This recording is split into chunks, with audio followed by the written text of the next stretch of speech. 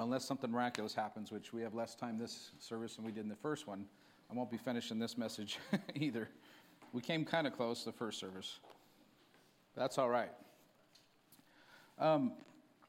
Those who are new and haven't been around here, we've been traveling through the book of Revelation, and we are in the second of the letters that John wrote to the churches, and this church is named Smyrna. I'm going to give you a little backdrop, a little history of the city of Smyrna, and we'll start there. Smyrna, I got to say, man, there's some interesting names, right? Just interesting names.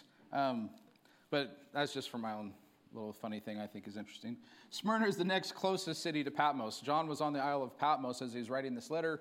It started with Ephesus, and you're going to see an order of Ephesus through Smyrna, and it starts close and keeps going out. It's following the Roman road. So this is the second of the cities closest to Patmos, and then the next in importance. Smyrna was a seaport city. It was beautifully situated at the head of a bay about 40 miles northeast of Ephesus. Now, the city is still there today, but the seaport has been silted in, so there's no harbor there anymore. But the city's still there. It was originally founded by Alexander the Great, and is claimed as the birthplace of Homer. And because of its layout and architecture, it was considered one of the most beautiful cities in Asia, which is today modern-day Turkey. It was a wealthy city. It was very popular because of its science, its medicine, and amazing architecture. There were sacred festivals and games held there in Smyrna because it had a stadium that could hold 20,000. And for years, it was the site for games, and it was the site where many Christians were executed.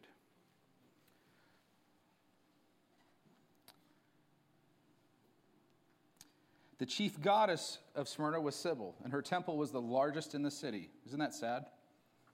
Her followers marked a day when they would cut themselves, dancing in a frenzy. I'm going to stop for a second. I just want you to understand that the spirits that are on this earth today are very old. We often think like we're facing new things. The Bible says there's nothing new under the sun. There was cutting going on way back in Bible times. There was child sacrifice going on. There was homosexuality going on. There was mutilating bodies going on.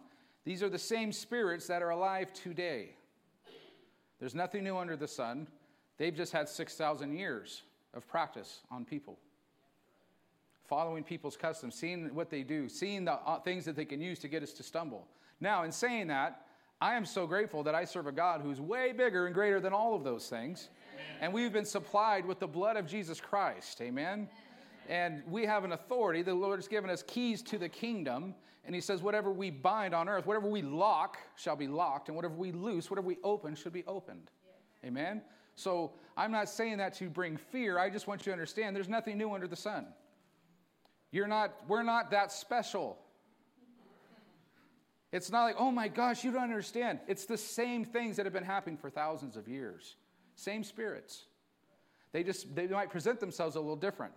They've gotten a little more sophisticated now. They've gotten a little more politically correct today. They've gotten a little more culturally acceptable today.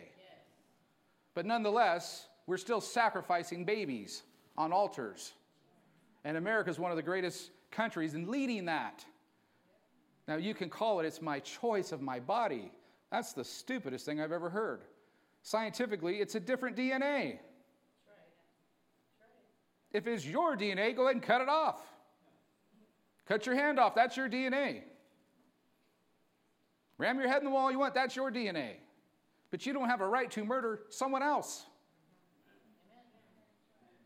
Same spirit behind that. Those same gods are still getting sacrificed to. False gods. So there was goddess worship and God worship, and there was even Caesar worship. Now these followers of Sibyl, they marked a day when they would cut themselves, dancing into a frenzy. The male priests would make themselves third gender. Nothing new under the sun. We think in this day and age this is some new thing. No, this was happening way back then. Now, guys, everyone's going to cringe here at this point. They would by making themselves third gender meant they were neither male nor female anymore. So they didn't have anything that would consider them male. Smyrna was known for mediums, fortune teller priestesses that the spirits would speak through. This was very popular and common in Smyrna. Why am I sharing that?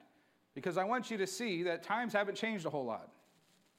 This church was situated smack dab in the middle of all kinds of stuff that was evil. It was dark. It was not right. That sounds like a good place for a church to be to me.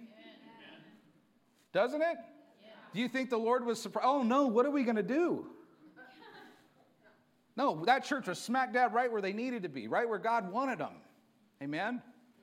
They were that candlestick, being light to a very dark world. Did that make them popular? Smyrna was a very political city. Sound familiar? Are you guys ready for this to be over? Good Lord. Smyrna was at the heap of political. They actually were the forerunners and leaders of having Caesar worship. They would literally, people would come and take a pinch of incense. Every year, you got a certificate for it. And you would take a pinch of incense and place it on the altar, and you would only have to say these two words. They were Greek words. It would be 3 words in our language. Caesar is Lord. It's pretty simple. Just say those 3 words, put this little incense on the altar, you just make a little sacrifice, then you get your certificate, and all is well. You can buy, sell, trade, do everything you need to do. Just those little things. It was a very political city and housed many Christians who were poor and persecuted. The saints were poor in material things, but rich in their faith and love for the Lord. The Smyrna church was founded during Paul's stay at Ephesus, and it was the home of Polycarp. Polycarp was a bishop of Smyrna and pastor of Smyrna, and he learned at the feet of John, the apostle who wrote this book, and other disciples, and became the pastor of the church in Smyrna in 156 AD. He pastored. Polycarp didn't have an easy time. This church didn't have an easy like we do. We just come and go, sing kumbaya, praise the Lord, and we go about our business. This church was under heavy persecution. Polycarp was leading a church in a very dangerous time, and the church was facing tremendous persecution.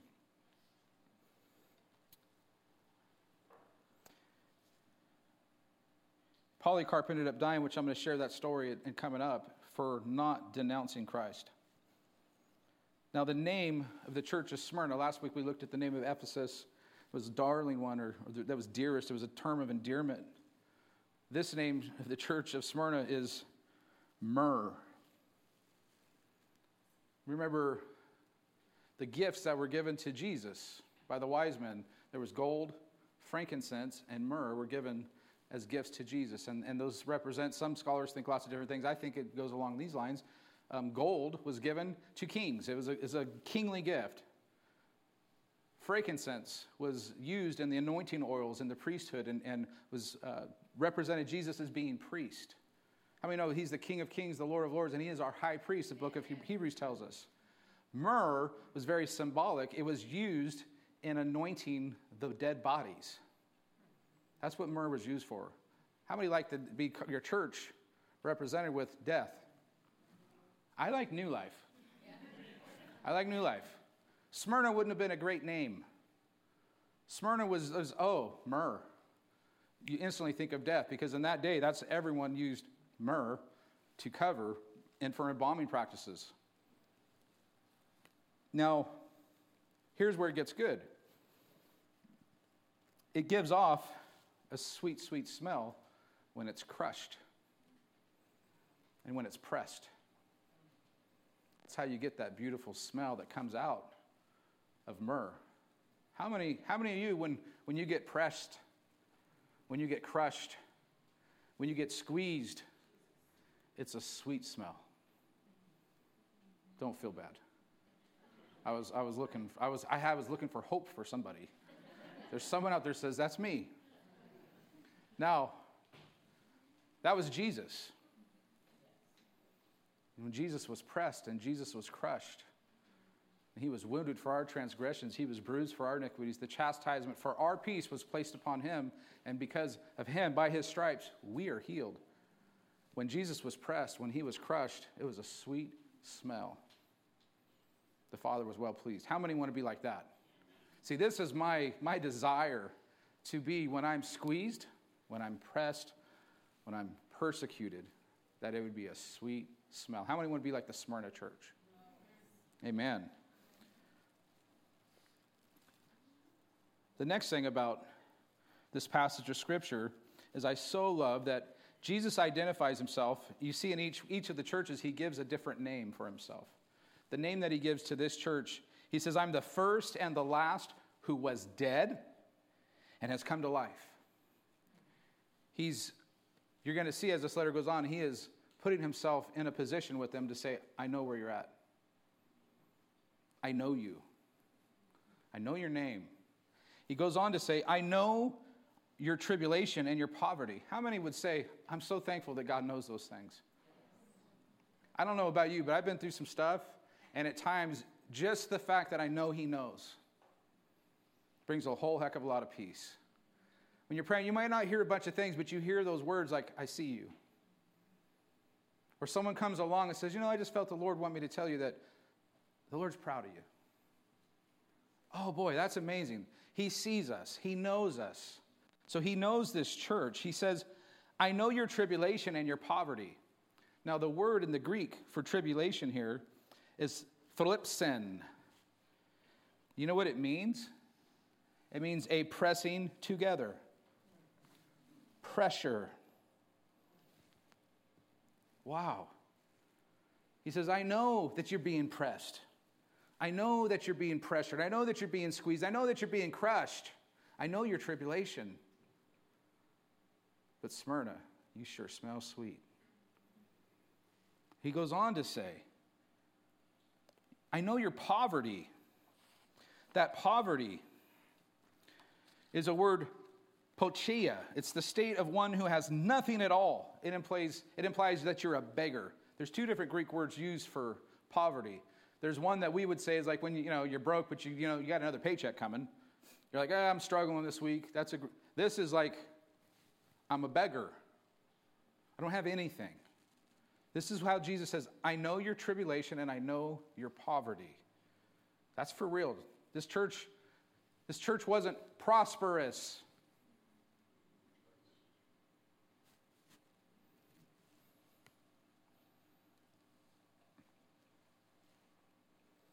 Jesus didn't tell us, nowhere that I find in his teachings, that he ever said, follow me and you'll be prosperous.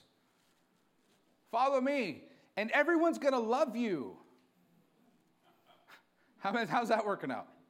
Follow me. Everyone's going to like you because of me. No. How many's found that quite the opposite? John 16:33 says, these things I have spoken to you so that in me you may have peace. That's where we need to be, in him. Do you know that's why he came to this earth? He joined himself with humanity so that he would be in us and we would be in him. That's what being a Christian looks like. I am in him and he is in me. That's a good place to be, in him. He says, in me you'll have peace. In the world you'll have what? Tribulation. But take courage. I have overcome the world. Another way that this verse is said in other translations is basically says, I've overcome the world, and my peace I give unto you. Aren't you excited by that? That means I didn't overcome the world.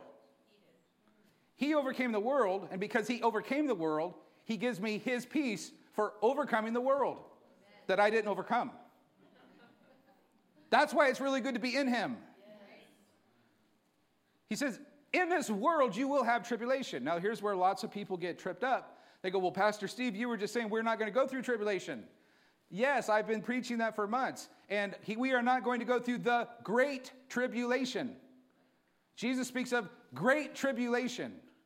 We're not going to go through great tribulation. We're not going to go through God's tribulation, God's wrath on this earth, because we are his beloved. But the church will face tribulation because Jesus said we would. Why? Because they persecuted him. He said, they hate me, they'll hate you. They persecute me, they'll persecute you. You'll go through tribulation, but it will be tribulation from this world. Anyone sound familiar? Anyone had any partaking of that? If you haven't suffered any persecution for being a Christian, I don't know if you're doing it right. I'm being serious. That's not my goal. I'm not like, man, I just want to go out today and just suffer some persecution. Then I can say I'm identified with Jesus today. But I'll tell you what, if your goal is to be like Christ, it's going to happen. It's going to happen naturally. You won't have to try. If you just align your heart with his heart, you say the things that he says, just like Jesus said, I do the things I see my Father doing. I say the things I hear my Father saying. If you just say what the Father's saying and do what the Father's doing, you're going to offend a large population of this planet. 2 Timothy chapter 3, verses 10 through 12.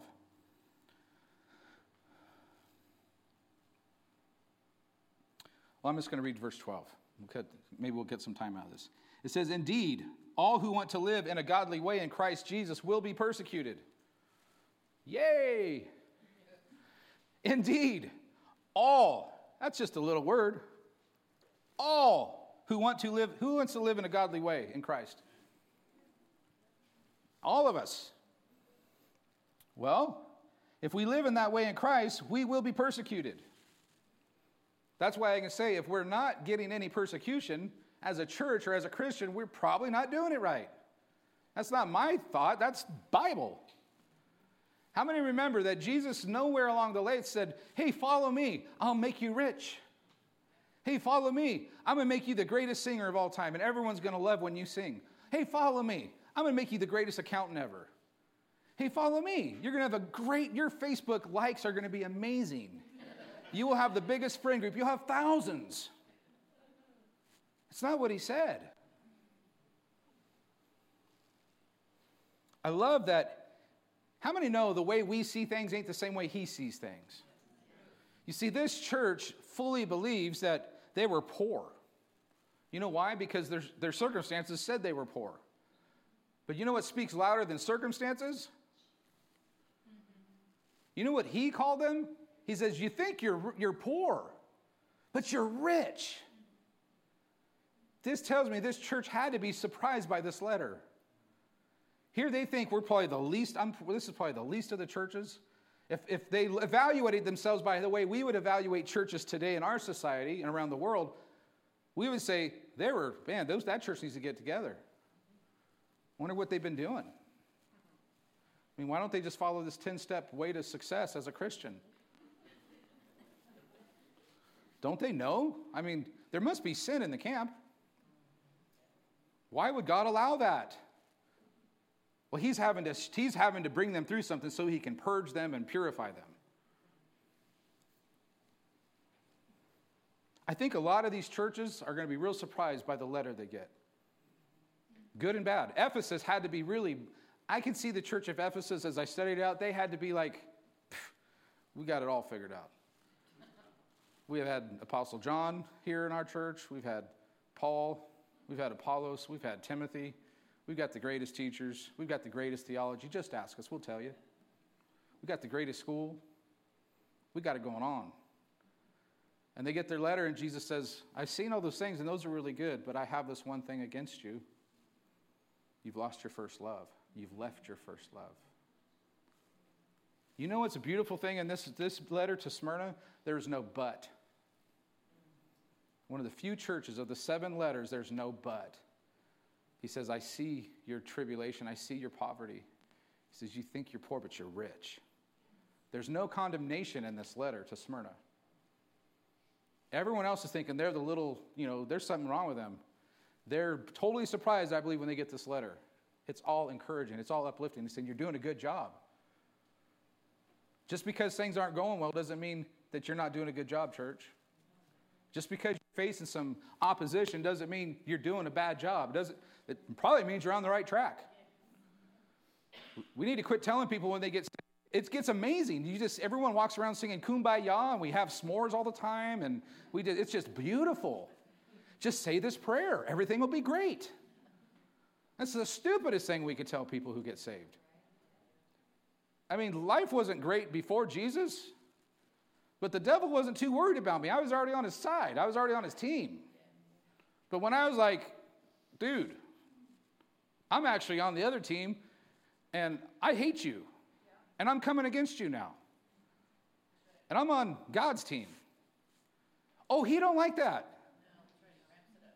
So he's going to have all kinds of stuff try to come against you. He's going to try to have all kinds of opposition come against you. And if you don't understand and you think, I'm doing something wrong, he's going to say, yeah, you are. You're not righteous enough. You're not holy enough. You haven't read the Bible enough today. You haven't. Those are all lies. You are holy enough. Why? Because the blood of Christ was applied to you. Amen. You are righteous. Why?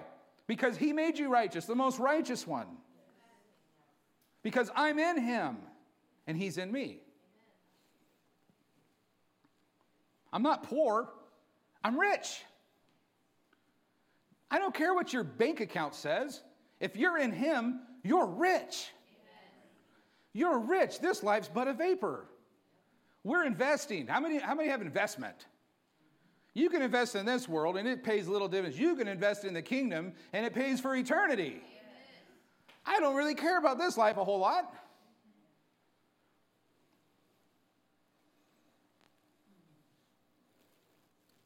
You're rich. The church was being persecuted by Rome and the Jews who rejected Christ. Can you imagine? The Christians and the Jews, ultimately, they're serving the same God. This may sound familiar. What the heck? What team are you guys on? I thought we're serving the same God. But there was these Christ-rejecting Jews who were, every time the Church of Smyrna, they didn't burn their incense. They didn't bow. They hated the Smyrna church. So they had Rome was against them and the Jews were against them. Remember Paul? Paul would go around and hunt up the Christians. Paul was the leader of the Jewish church. Persecuted all these Christians.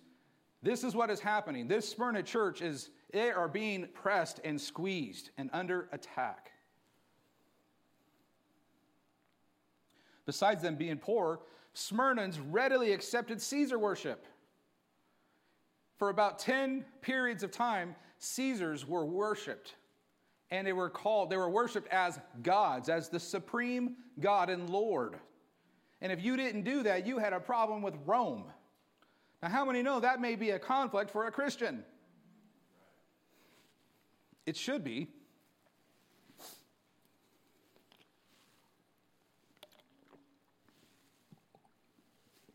I better take a big drink on this one.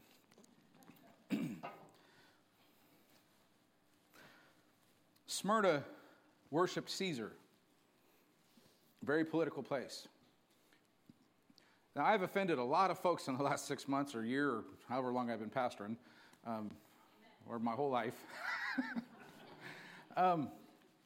And it's not really my purpose. I'm not like, yay, who can I offend today? But there's been a group of people probably that have been not offended. And today's your day. Praise the Lord.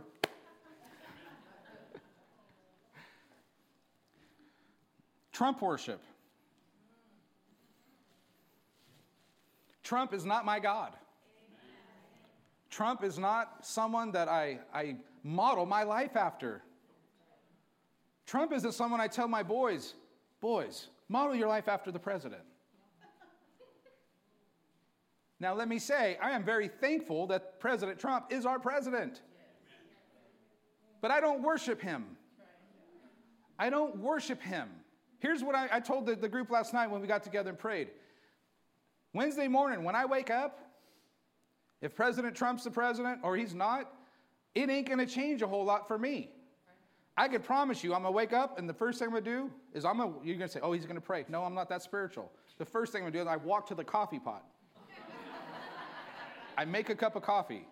Then I sit down, I open up my Bible, and I spend time with the Lord. I read the Word, and I pray. That's what I'm going to do. And you know what I'm going to do after that day? The same thing. You know what I've been doing ever since I've been a Christian? The same thing. When President Obama got elected, you know what I did? I got up, drank a cup of coffee, opened up the Word, spent some time in prayer, and I went to work. And then when he won again, I did the same thing. I don't worship presidents. I'm grateful that I pray for our president. That's what we did last night, but I don't worship him. Are you hearing me? Trump is not my savior. I've already been saved. I've already been saved. Amen? They were worshiping Caesars. Smyrnans didn't. Each year, a Roman citizen in that day had to bring a pinch of incense on the altar and required publicly to say, Caesar is Lord. You might think, oh, I would never do that. You'd get a formal certificate that you had done so. You wouldn't be able to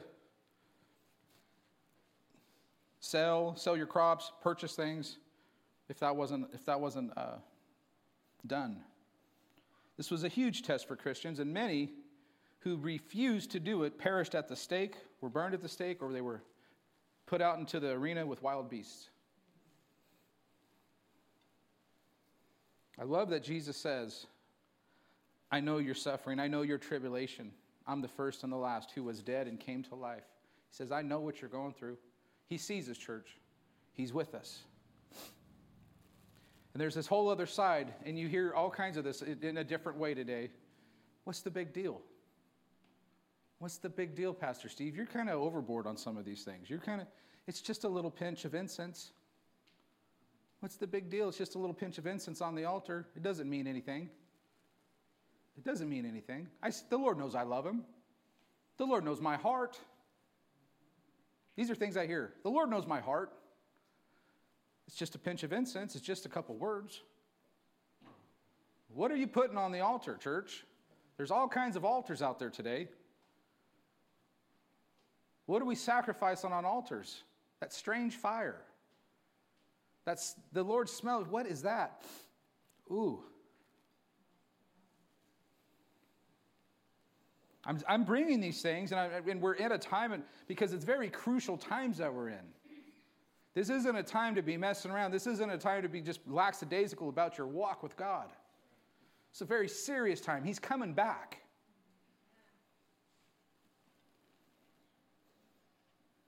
Ephesians 5:1-2 says, therefore be imitators of God as beloved children. How many know children want to imitate their father? You ask most kids when they're 4 and 5 years old, what do you want to do? You could 90% of the time it's whatever their dad does. He's telling us, be imitators of God as beloved children and walk in love, just as Christ also loved you and gave himself up for us, an offering and a sacrifice to God as a fragrant aroma. Another translation says it this way, as a sweet-smelling savor unto the Lord. How many like to smoke meat? I love that smell. That's a sweet-smelling savor. That is what Jesus' life was like. When he sacrificed himself on that altar, it was a sweet-smelling savor. The Bible says in Hebrews that he learned obedience through the things which he suffered. It's a sweet-smelling savor. He was pressed and squeezed. How many of you want to be like that? How many you guys remember those old commercials? How many of you remember what being sure is like? Remember those commercials? Raise your hand if you're sure. It was a deodorant. Raise your hand if you're sure. I want to be a sweet-smelling aroma to the Lord. I don't want him to come around me and go, ooh, you're ripe. Ooh, what is that smell? You guys following me? We get squeezed and he goes, oh. How many smell death? If you ride motorcycles, you smell that. Those of you who drive cars, you don't smell it very much. You could be driving through somewhere and you're like, something's dead. There's a dead animal on the side of the road, something. Ooh. I want to be a sweet-smelling savor unto the Lord, amen? I love that Jesus says, do not fear what you're about to suffer. He tells them they're rich. Hold on, one more thing. Verse 9. But you are rich, and the blasphemy by those who say that they are Jews and are not, but are a synagogue of Satan. How many know in the Ten Commandments, there's a commandment that says, do not use the Lord your God's name in vain. That's blasphemy. Most people think that blasphemy is using it as a cuss word. Instead of saying, you would never think to use your mom's name or someone your grandma you really loved as a curse word, and people use God's name. That's definitely wrong. But I think we get a real good picture of what blasphemy really is to God, because he says, to those who say they are Jews and are not, but are a synagogue of Satan. Maybe blasphemy would be when we call ourselves a Christian and don't act like one. So now I'm going to make everyone else mad. When we say we're a Christian and we vote to support abortion, we support the homosexual lifestyle, we support transgenderism, we support teaching those things to our children who are innocent, and get their minds warped and twisted and wonder they don't know if they're a boy or a girl anymore. And there's a whole side that is pushing not just those things, but that it grows. See, it was just abortion. Now it's all the way to even if a child is born through an abortion and they're still alive, we have a right to kill them. This is what this side is going. It's going to the extremes. Now, whether you were a Democrat 50 years ago, and that's a whole different thing. The party's not the same. But no matter what the party, if it was Republican, I would say, I'm on Jesus' side. Child sacrifice is wrong. And it's not your body. It's a different DNA.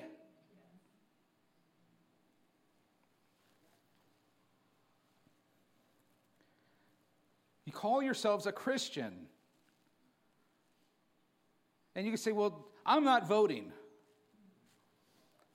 So what if you were the only one to vote?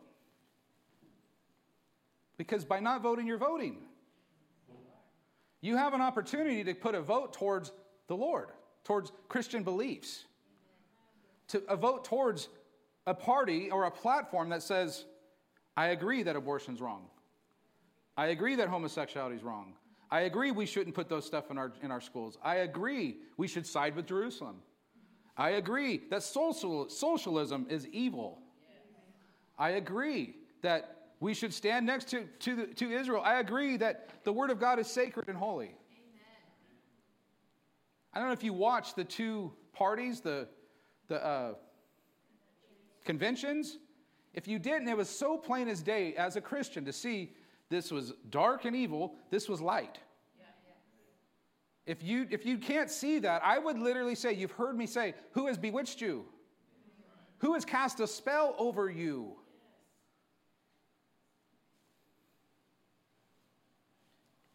I don't worship him. I wouldn't even care to have lunch with this president. Just being honest. But I'm so thankful that he is our president. Because if he isn't our president come Wednesday, it won't be long, and you can say, I'm very familiar with the Smyrna church.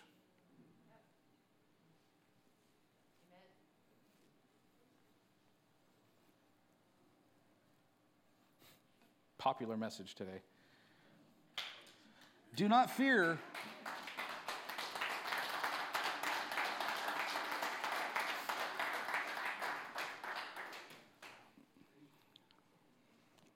More than, and I don't misinterpret what I'm going to say. More than applause, I want to see us do this. I'm not nothing special. I am the biggest tool the Lord has ever used.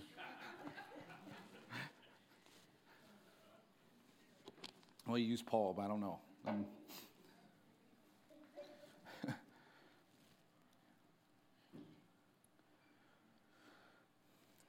I love that Jesus tells us, don't fear what you're about to suffer. Don't fear. Don't fear. The church is so afraid. The American church is so afraid. I'll put it that way. The church around the world isn't afraid. The church around the world is they understand this letter to Smyrna. We think, now there was 10 periods of Roman persecution, as we're about to see, where millions of Christians were burned at the stake and fed to lions and to beasts and to animals. Millions. Now, why I'm talking about socialism today is, let's put some things in perspective. In the 20th century, from and through socialism and socialistic countries, more Christians were persecuted and killed in the 20th century than all previous centuries of persecution of the church. Study some history. If that doesn't scare the snot out of you, socialism is evil. It has killed more Christians, more martyrs has come through that than all of the Roman persecution and for the centuries, through the Dark Ages, everything.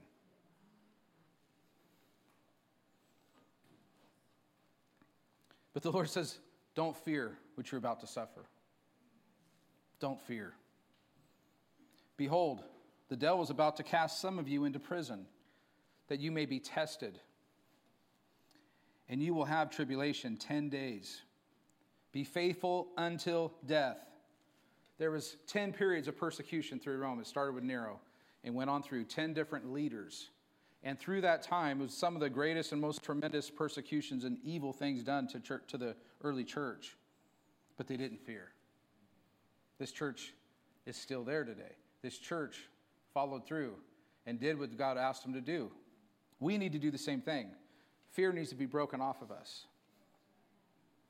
I love that Jesus didn't give any false hopes. And when you read these letters, he didn't say like, so it's going to stink for a little while, but don't worry, it's going to get better.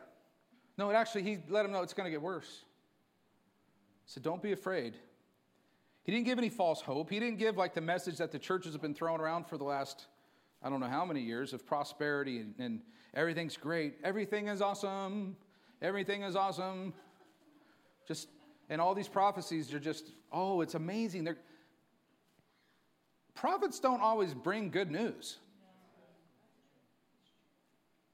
Like somehow, shape, or form, like we're taught to believe that all prophecy is encouraging. And if it's not encouraging, it's not from the Lord. What the heck? Prophets will come in and go, something's dead. Something needs to change. Something ain't right. Not like, what's that beautiful aroma? Oh, you've done something new with your hair. That's amazing. No, a prophet's going to be like, what the heck? Now, there will be exhortation. There will be encouragement when it's needed, when it's timely. But they'll also bring a word of truth that will cut so that the cancer will get cut out and that you'll live. Remember when there was prophets and they would say, don't get that guy, don't bring that prophet. Every time he prophesies, he basically tells the truth, and he gives me bad news. Bring me all the prophets that'll tickle my ears.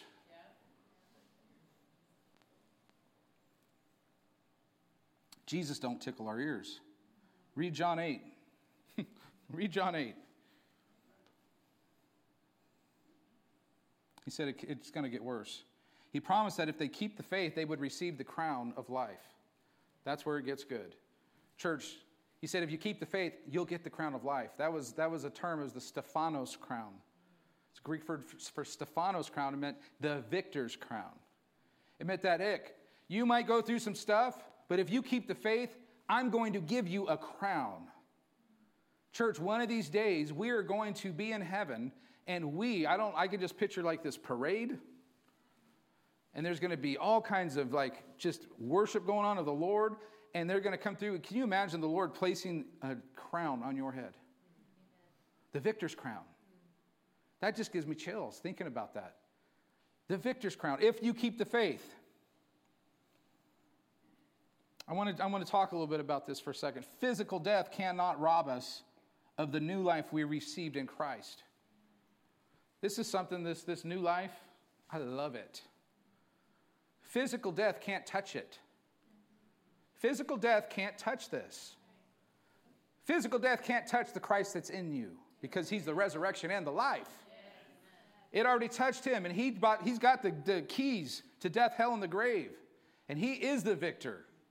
Amen?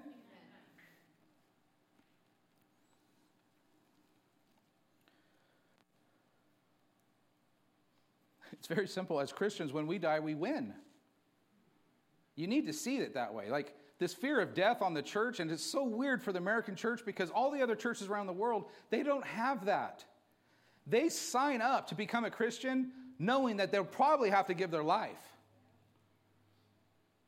They're under persecution. All around the world, the majority of the churches are under persecution or threatened, and they know it's going to cost me something when they sign up. I'm probably going to lose a bunch of friends. I'm going to lose some family. I may get excommunicated out of where I live, or I could give my life. There's no secret. Jesus said, "You want to follow me?" The American church, somehow we just believe like you say the prayer and everything gets better.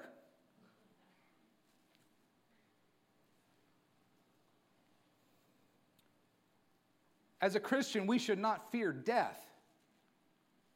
There's no fear of death. When you truly understand and believe that when I take my last breath, I'm getting the crown of life for being faithful.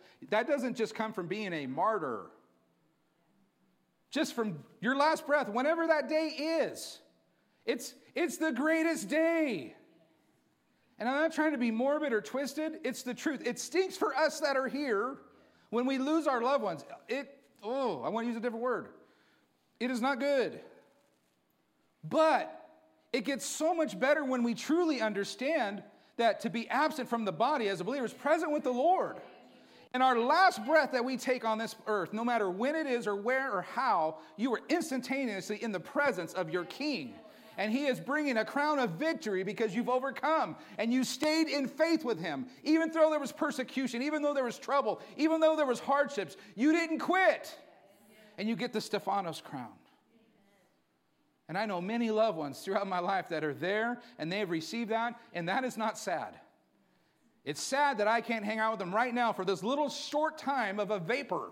But I am going to be in eternity with them for all time. Dancing around the throne. Living life like I've never lived before. And I'm telling you, I really don't care how it goes in this life. I'm so convinced of this. My goal is to die. That's my goal. My goal is to not breathe here anymore. That's my goal. To be absent from this body. Now, we're not doing stupid things so that happens. But I'm not going to be scared of it. And you should not be scared of it. A Christian has no business being afraid to die. Because you already died if you're a Christian. Your life, you gave it up and died. That's why you were baptized, and it represented going under the water and drowning that old life and a new life coming forward. I learned something this week. If you're born once, you'll die twice. In Revelation, this passage of Scripture, the end, if you were listening, said, "And the second death will not harm you, Smyrna." If you're born once, only once, you'll die twice. But church, let me tell you, if you're born twice, you'll only die once. If you're born twice, you'll only die once. You will never have no second death. You'll never not be a part of the Lord. You'll never be separated from him. You will always be with him, absent from the body, present with the Lord. We have nothing to fear. It is our graduation ceremony. It is our goal. That's how you can have the Polycarps. Let me tell you about Polycarp. And then we're going to have to wrap up.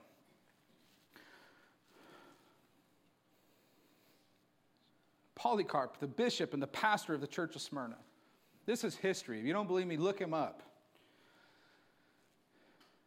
He was taught by John the Apostle, by other apostles, went to Smyrna. This guy is like my hero, right under Jesus now. Polycarp. Goofy name, but this guy's awesome. He led this church. Now, in that day, a lot of Christians were putting incense on the altar. A lot of Christians were. A lot of Christians were saying, "Hey, man, I got to put food on the table." They would have these big ceremonies, and the leaders of Rome would come and gather in Smyrna and fill up that auditorium, and they say, watch, we'll have all these people give their allegiance to you, Caesar, and to Rome. And they have this big spectacle. Well, and all these Christians, and everybody, they go through, they get their certificate, put their incense on. Well, Polycarp was not having any of that. Polycarp was a pastor that's like, he's off the hook. Literally, like, I like this guy a lot. He would, one time when he went to Jerusalem, he just told it how it was. He went to Jerusalem, the head of the Nicolaitan church was there, and he got all like puffed up with Polycarp, and he says, do you know who I am? And Polycarp said without missing a beat, yeah, I know who you are. You're the son of Satan. That's how Polycarp wasn't like the most educated, but he had heart. He didn't put up with stuff. So all these people are putting incense on the altar, and Polycarp is going like, hey, this is wrong. People, you got to stop this. There's one God, and his name is Jesus, and we don't bow to no one else. So these ceremonies start happening. Now Christians start going, I'm not going to do it. I'm not putting the incense on the altar. And they're going, yes, you are. If you don't, we're going to feed you to the beast. And the Christians started saying, well, then I guess you better feed me to the beast. Because we're not putting the incense on the altar. Well, I'm not saying Caesar is Lord. Jesus is Lord. And off they go. And the government's getting ticked off. Because this is supposed to be a big, look, everyone's following the orders. They're not following the orders. And many Christians start dying. So they go, who's behind this? Who's turning these people to not swear allegiance to Caesar? Well, there's this old man at this point. He's like 91 years old, old Polycarp. And he said, what? 90? Well, tell him he needs to knock it off. Well, he ain't knocking it off. Polycarp ain't having no part of it. So much so that they're coming after him. And now he's not being dumb because they tell him, Polycarp, you need to leave because they're coming. They know where you live now. They're coming to get you. So he says, all right, I'll move. So he goes to a little further outside the city. Well, then a few months go by, and they find out where he's at, and they're coming. And Polycarp just very simply says, I'm not running anymore. He says, you know what, my life's in God's hands. Because if they're going to come and get me, then they're going to come and get me. Let God, he's in charge of all this. On the way, he's praying, and he has a dream, and he sees fire in his dream. So he knows, I'm probably going to get burned at the stake. Here comes the soldiers. They come knocking on the door, and they're begging him. Polycarp, go out the back door. We can get you out of here. And he says, no, I'm not going. Polycarp makes a meal. He says, hey, you guys hungry? It's been a little bit of a journey. You guys thirsty? Sits them down, makes dinner, feeds them, gives them something to drink. And then he says, would you mind if I prayed for an hour? I said, well, no, I guess so. You can pray. So he definitely was Pentecostal because he took 2 hours. He said, you give me an hour, I'm going to take another one. So he prays for them. He prays for the believers. He's just praying for 2 hours. They finally say, it's time to go. And they take him to the arena. They get in front of the tormentors and the persecutors, and they tell Polycarp, hey, you need to put some incense on the altar. You need to handle this. And he says, no, I'm not going to do it. He said, well, then we're going to feed you to the lions. And he says, well, then prepare them. I'm not Jesus is Lord. I'm not saying Caesar's Lord. So in that day, atheists were called Christians because Christians didn't believe that Caesar was Lord. So he said that the guy told him, he said, hey, if you will just, say that atheism is wrong, well, don't even say Caesar's Lord, just say that atheism is wrong. So he said, okay. And so, oh, really? So it gets everyone's attention. So then he says, all of you atheists that don't believe in God are wrong. Oh, it infuriated him. It totally, he upset the apple cart. So they say, Polycarp, we're going to burn you at the stake. This is how hardcore Polycarp is. He says, well, go ahead and build your fire. He says, in an hour, that fire will be out. He said, but the fire that's going to consume you will last for eternity. So they gathered up the wood. And in those days, they would nail your hands to the beam that they would burn you at so you couldn't flee. Polycarp told him, you don't need to nail me to the beam. He says, the love for my Savior will keep me on this beam as you burn me. So they just wrapped his arms in some rope, and they lit the fire. And if you don't, go read your history. This fire began to come up, and it began to swirl around Polycarp. And it didn't consume him. And this history says that there was a smell, a sweet smell that came, like they were roasting him. But he didn't die. That infuriated me even more, to where they went and got the sword, and they told the executioner to run him through. So they ran him through, and his blood began to spray out, and it put the flames out. Now, as they were taking Polycarp in the arena, he heard the words, and everyone that was there heard from the heavens, Polycarp, play the man. Now, I haven't figured out exactly what all that means yet, but I believe that it means you play your part. Don't play mine. Polycarp, you play the man. This is the role. This is what you have to do today. You play the man. Don't play God. Don't try to figure it out. This is what I'm learning, church. The things that we don't understand. God, why? Why do so many people have to die? How come there has to be martyrs? I've learned that, and Jesus taught this, unless a seed goes into the ground. Unless a seed goes into the ground and dies, it won't produce a harvest. Now let me read to you what happened after this. For 10 periods of time, Christians were killed and tormented and thrown to the lions and tortured and killed. But death and the forces of darkness were not able to stop the spread of the gospel. Listen, church, and the growth of the church. By the time of Emperor Constantine, there were so many Christians that made Christianity Rome's official religion. Through all that persecution, all that death, all that hurt, Christianity kept growing and thriving and growing and thriving, and more people got saved. More and more people would see them go into the arenas and have peace on them and go, I'm not bowing, I'm not putting my incense on the altar, I'm not saying Caesar's Lord. And they'd go, what is up with these people? They must have a love for this God. And they would examine, go, what's going on? And they bring more and more people to Christ.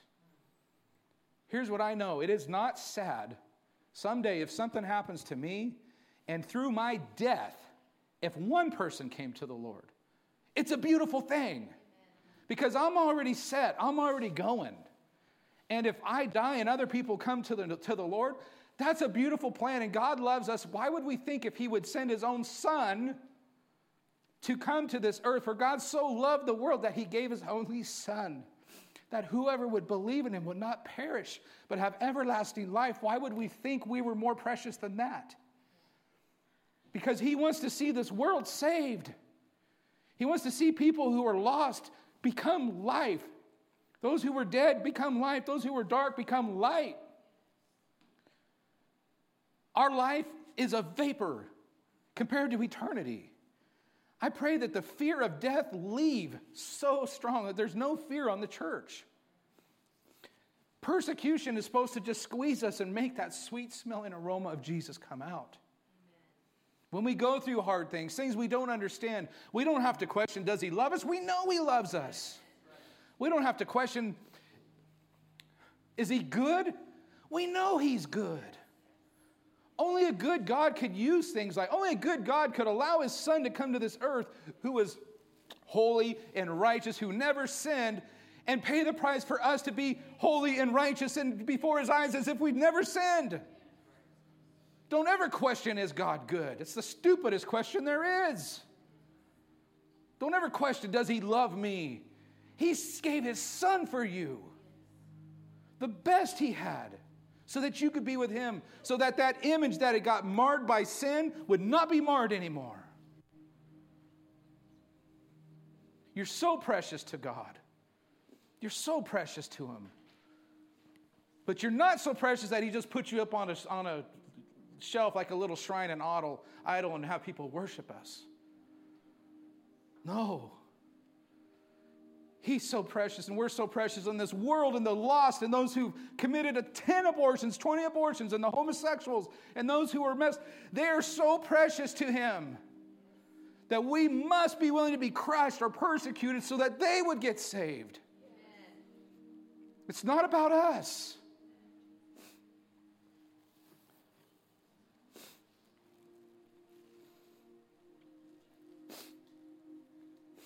I don't know where you're at today, and I've been doing this every week, but I'm going to keep doing it because people keep getting saved. I don't know where you're at. If you are not, if the Lord, church, the Lord is coming back. He's going to come, and in a millisecond, there's going to be the sound of a trumpet. The dead in Christ are going to rise, and those who are right with God are going to be caught up with him in the air. And if you're not right with him, you will be left.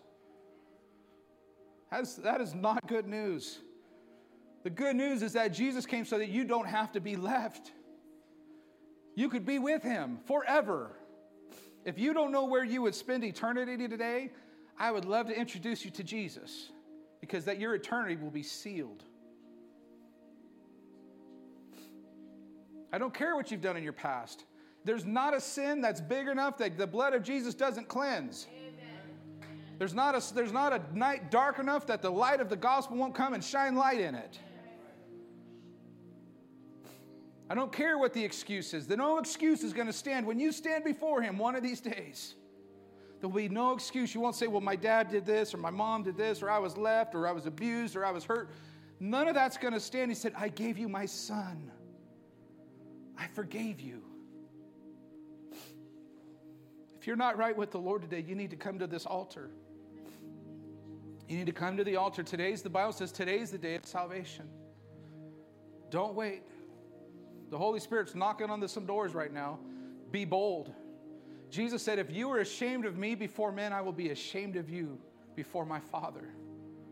Today's the day of salvation. I'm not going to spend a whole lot of time. Look, the Holy Spirit's knocking on the door of your heart. Get up out of your seat and come to this altar. And one of our pastors and myself, we will lead you to the Lord. All you have to do is say, God, forgive me. God, I'm a sinner. I've messed up. Please come and forgive me. From this day forward, I'm going to follow you for the rest of my life. I don't know what it's going to look like. I told God, I don't know if I can serve you or not. I don't know if I can do it, but I'll give you my best shot. There's no perfect prayer. You just humble yourself. You say, God, I need you. God, I need you. I don't want to go another day without you. I don't want to be left. I want to be with you forever. If that's you, stand to your feet. Don't be afraid. If you can't fight through this little bit of opposition right now, you're not going to be able to fight through the opposition to come.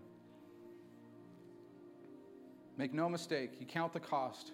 You give God everything, all your hopes, all your wants, all your dreams, all your desires, all your plans, your future. You give it all to him, and you say, God, I'm following you.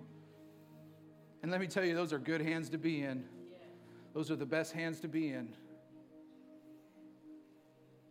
Yes, it's scary. It's like standing on the edge of a cliff, and he's saying, jump, I'll catch you. So you jump, and guess what? He catches you. It's called faith. Without faith, it's impossible to please God. You're going to have to take a step of faith. I'm just going to tarry one more minute. He's a good God. He's a good God. He'll never leave you nor forsake you. Even though you walk